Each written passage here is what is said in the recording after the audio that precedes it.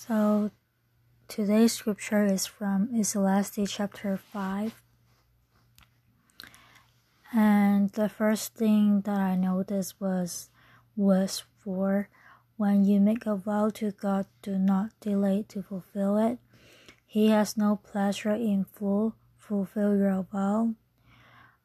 That's really made me think, because I always feel like my mission is to share and edify gospel. But I haven't really started my theology school yet, and during the COVID time, I almost feel like I put more problem solving on my own, try to figure out my finance on my own. So in a sense, I kind of not as devoted as before, and it reminds me I make a vow before God that my mission is to share and edify the gospel. So that reminds me I have to focus on my mission. So in verse 8 it says, if you see the poor oppressed in a district and justice and right denied, do not be surprised at such thing.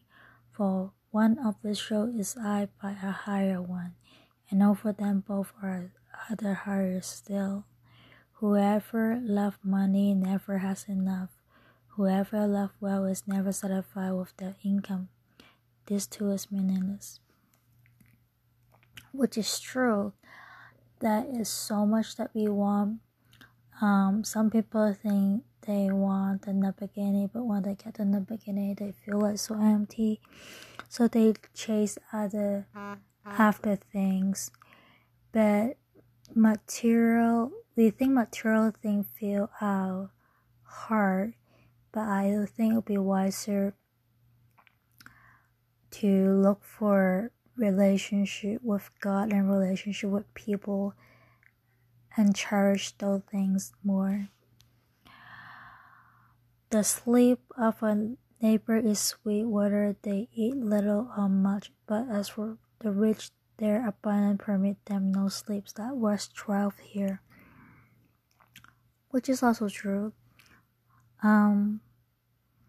Whether they eat little or much, they are still a family for the poor. They just enjoy the family time, the people they have, because eat little, eat much, it doesn't really matter. It's not gonna make a big difference. But for the rich, they always kind of scare someone is gonna steal the riches. Someone is going to harm them, and worry about whether someone is going after their riches. It's kind of painful actually. And everyone comes needed from their womb, and as everyone comes, so they depart. They take nothing from the soil that they can carry in their hand. This too is grievous evil. I'm looking at verse 15. Now verse 16. As everyone comes, so they depart. And what do they gain since they toil for the wind? Verse 17. Or their days they eat in darkness with great frustration, affliction, and anger. So basically, it's kind of like Alexander the Great when he departed, his hand was out of the tomb case. It's kind of showing that he naked come and naked go. And everyone was trying to store, most people are trying to store treasure on earth when they are young till the middle age or when they grow old. But they can bring nothing to the grave.